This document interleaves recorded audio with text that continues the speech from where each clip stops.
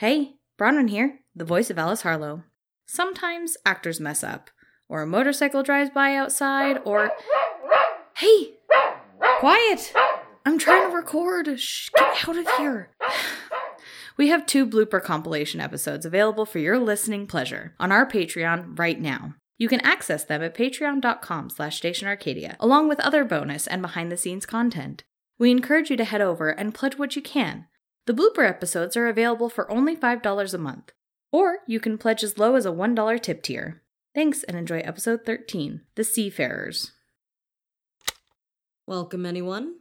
Today is not the end of the world, and if we're lucky, tomorrow won't be either. You're listening to Station Arcadia.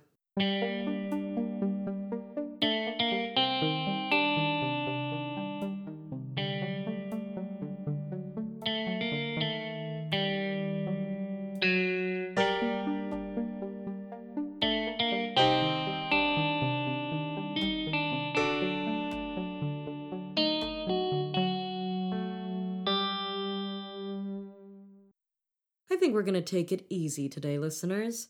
The last broadcast was a bit heavy, so I've asked Arcadia to give us something a little lighter. I suspect that will mean a story from the Gannon Islands, but you never know. I'm never quite sure how much the station understands me. She has no speakers or text displays, but seems to be able to react to what myself and the others say. And of course, I can connect through my eye ports, which gives me a bit of a leg up over Josette and Lysel.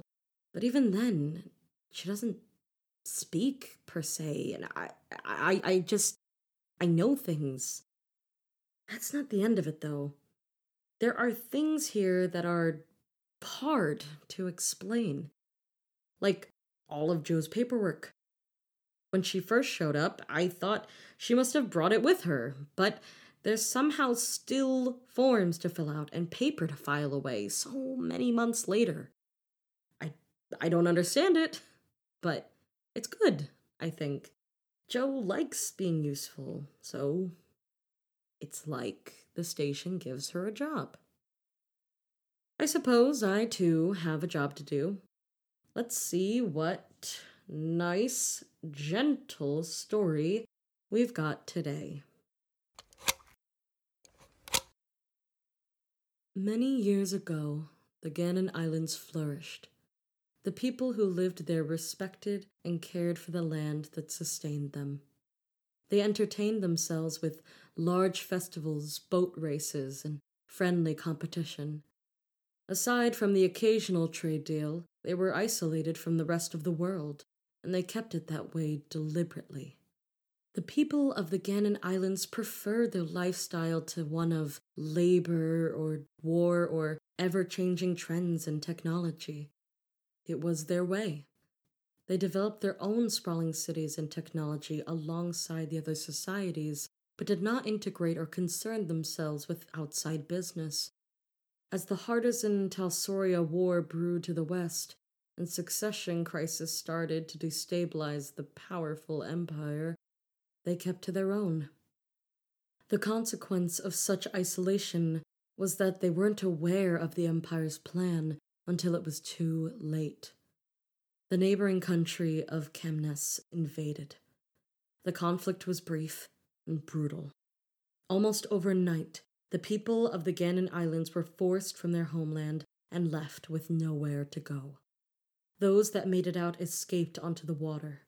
Families frantically gathered as many of their belongings as they could and piled into small fishing boats not meant to hold more than 2 people. They sailed away from the only home they had known into a future that was as choppy and unsure as the waters that surrounded them. Over the next few years, after several scouting missions and failed attempts at fighting back Chemness, it became apparent that there was no going back. Slowly, they began to rebuild themselves. They built or acquired larger boats and established a system of trade and barter. They found small islands that had been overlooked and built small communities on them. It was nowhere near what they had before, but they persevered. On one of these boats there was a child. Who this child was is of little note. There were any number of children exactly like them, who were born on the islands but raised on the water. They were part of the first generation of seafarers, as they were dubbed, and they grew up with the civilization. When both the child and the civilization of seafarers were still young, one of the child's parents decided to return to the Gannon Islands. It might have been as a scouting party, or it might have been as a desperate grab at reclaiming the islands. It hardly matters which. The mission failed regardless. At the time, the child was old enough to know something was going on, but young enough that they did not fully understand.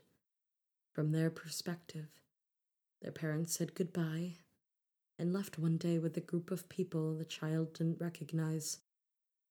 For the next few weeks, the mood on their boat was tense but generally positive. After several weeks, however, the mood soured. Their parent had not returned. The child never saw that parent again, but life carried on. The seafaring nation grew, and the child with it. The child did all the things typical of one's youth. They made mistakes, they learned, they made friends, they celebrated their coming of age when they turned 16, and they even fell in love a few times. And on that pleasant note, let's go to our first break of the night.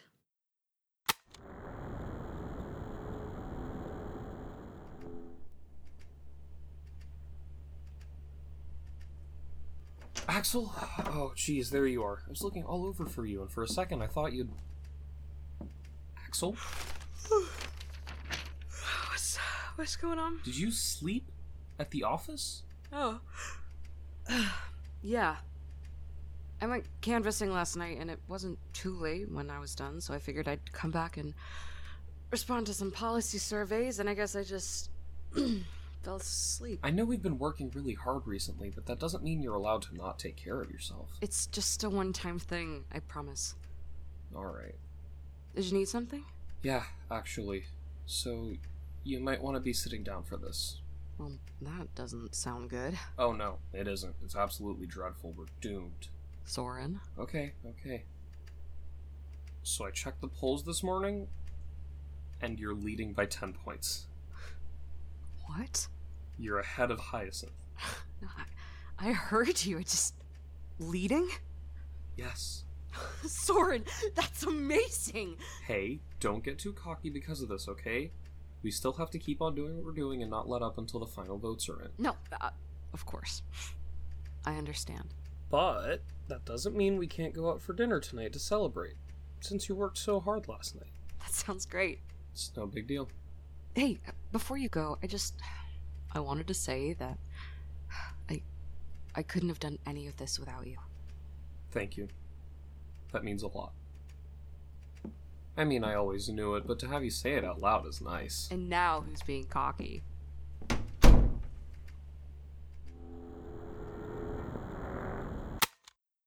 I shouldn't have doubted Arcadia. I asked for a pleasant broadcast, and, well, here we go. I'm happy for Axel and Soren. It sounds like they're really making progress. Now, back to the history lesson. Several years went by, and the person met someone. The two hit it off and began dating. Eventually, they got married on board one of the nation's largest vessels.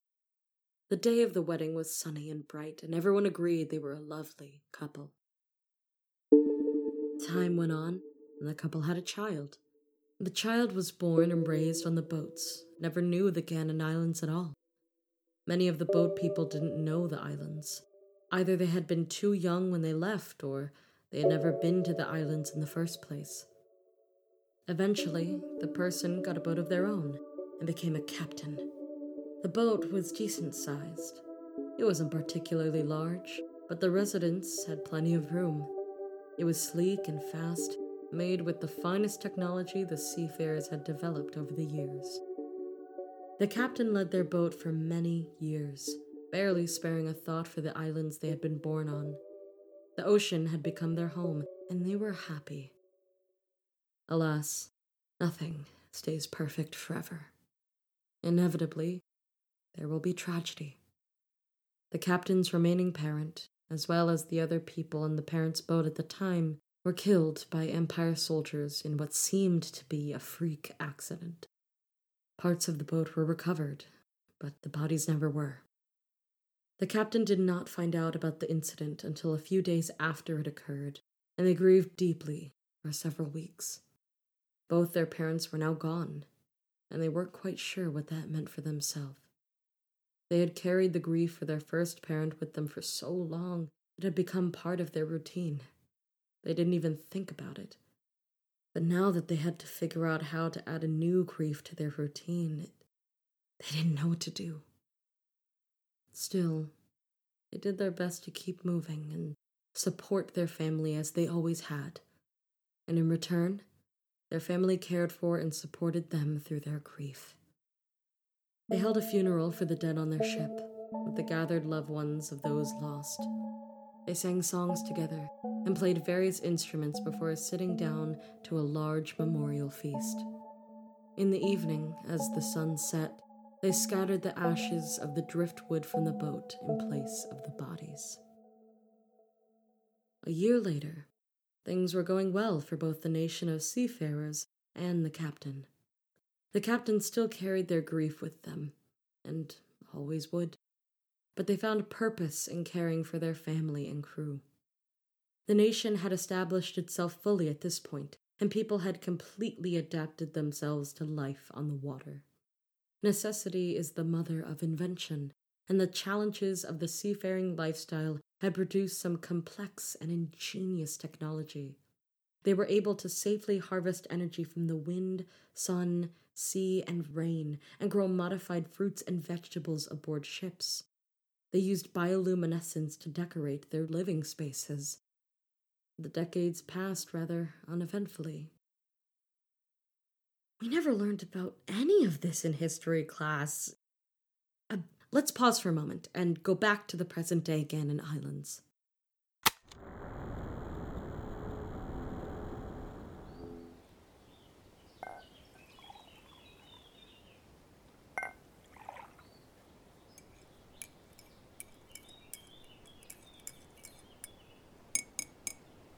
I heard you practicing earlier.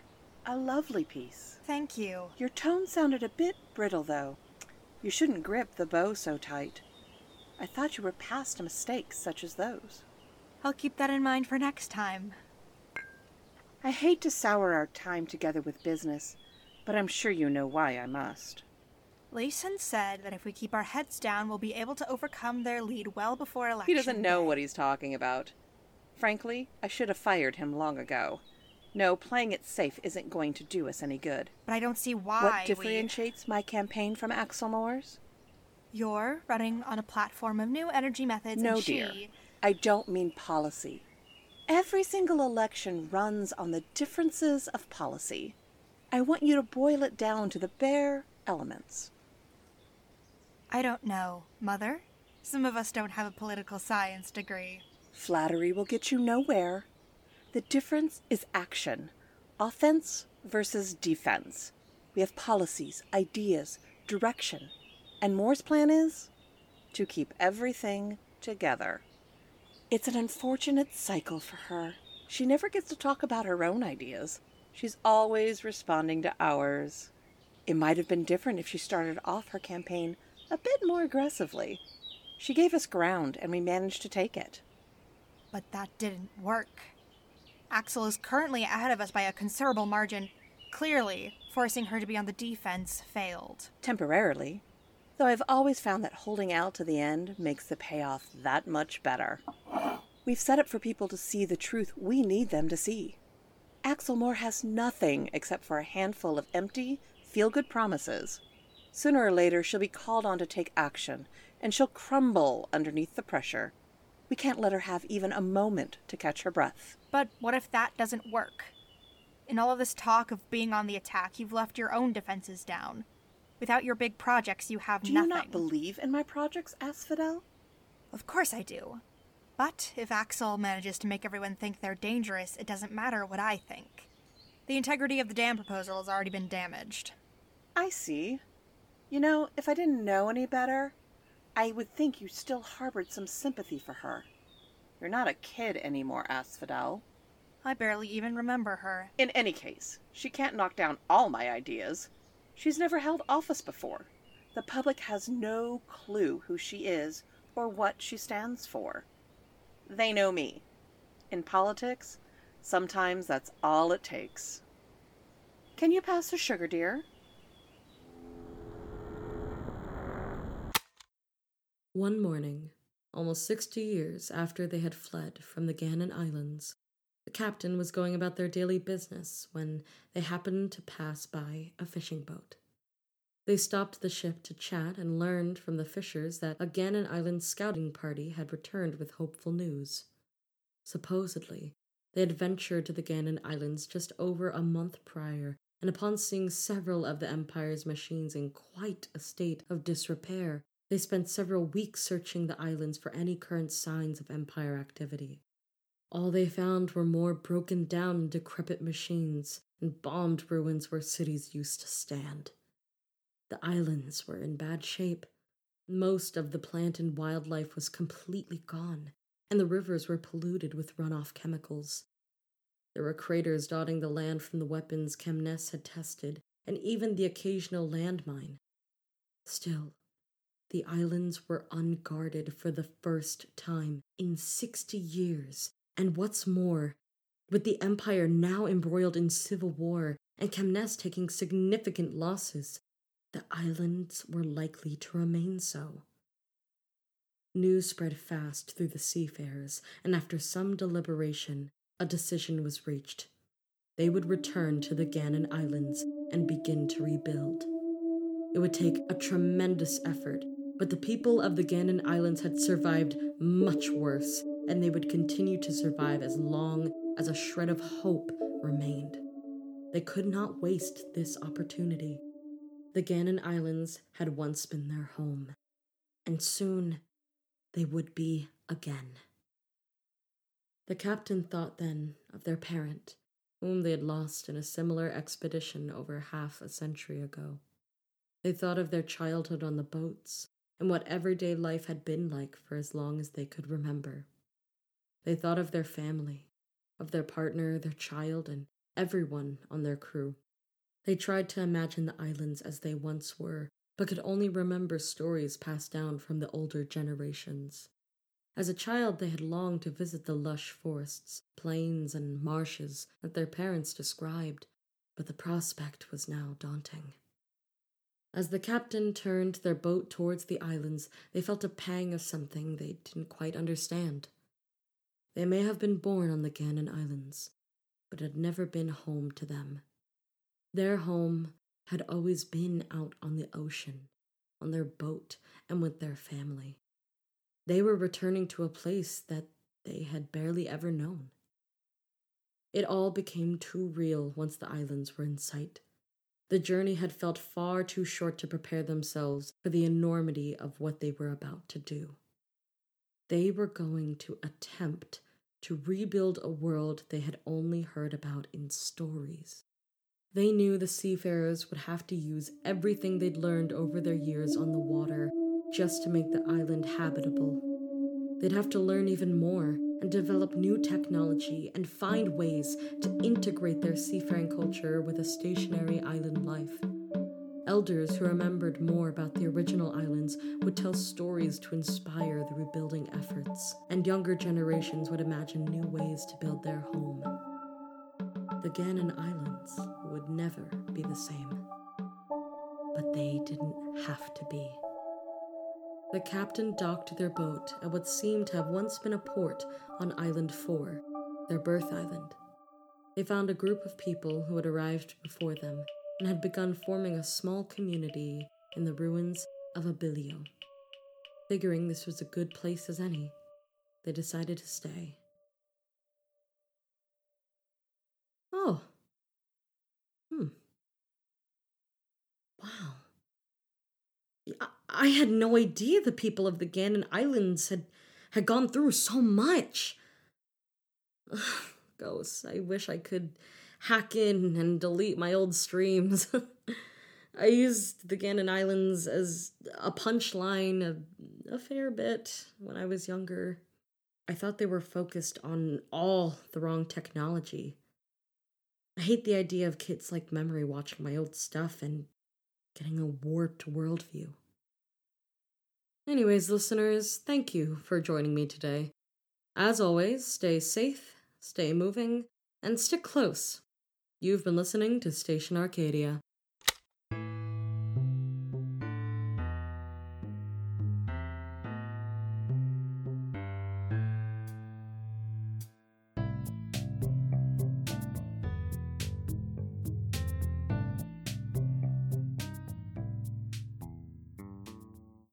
Station Arcadia is a podcast by Metal Steve Productions and licensed under a Creative Commons Attribution Non-Commercial Share-alike 4.0 international license. It is produced by Eliana SD and CVVM and directed by Tova Brantner. It is edited by Eliana SD and J.R. Steele with soundscaping by Becker Huang and music by Theo Goodwin. Today's episode was written by Logan Alexis H. with scenes by Tova Brantner and J.R. Steele. It featured Jade Virginia as Cass, Rachel Cameron as Axel, Akash S. as Soren, Caroline Hernandez as Hyacinth, and Tova Brantner as Asphodel. Join us on Twitter and Tumblr at Station Arcadia for more content. Join us on Discord to chat with other fans using the link in the description. Check out our website, stationarcadia.com, for a transcript of this episode as well as information on the cast and crew. And finally, don't forget to subscribe to our Patreon. Today's interpretive dance move of the week is...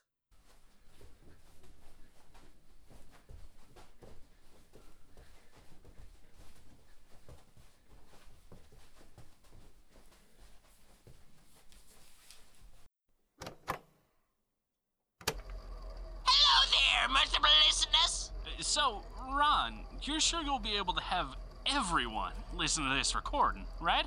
I think so, Leon. And, Clarence, you don't have to yell. They can hear you fine if you talk normally. Okay, I will keep that in mind. So, basically, listeners, my name is Ron Barton. I'm currently staying at my friend Leon's inn, inside the borders of Arcoma, one of the largest cities out in the wasteland. I come from a small town out in the cloud of fog and smoke, and I'm here to gather research and learn more about the city. Yep, all sorts of people come in and out of the inn, telling stories of all kinds. These recordings are a riot. I'm supposed to only save these recordings for my professor back in town, but I suppose if you'd like, we can let you listen to them as well. So, yeah, check out the Arcoma chapters, if you're interested in our adventure. Available on many platforms. Yeah. Thanks for listening, and we'll see you in the city.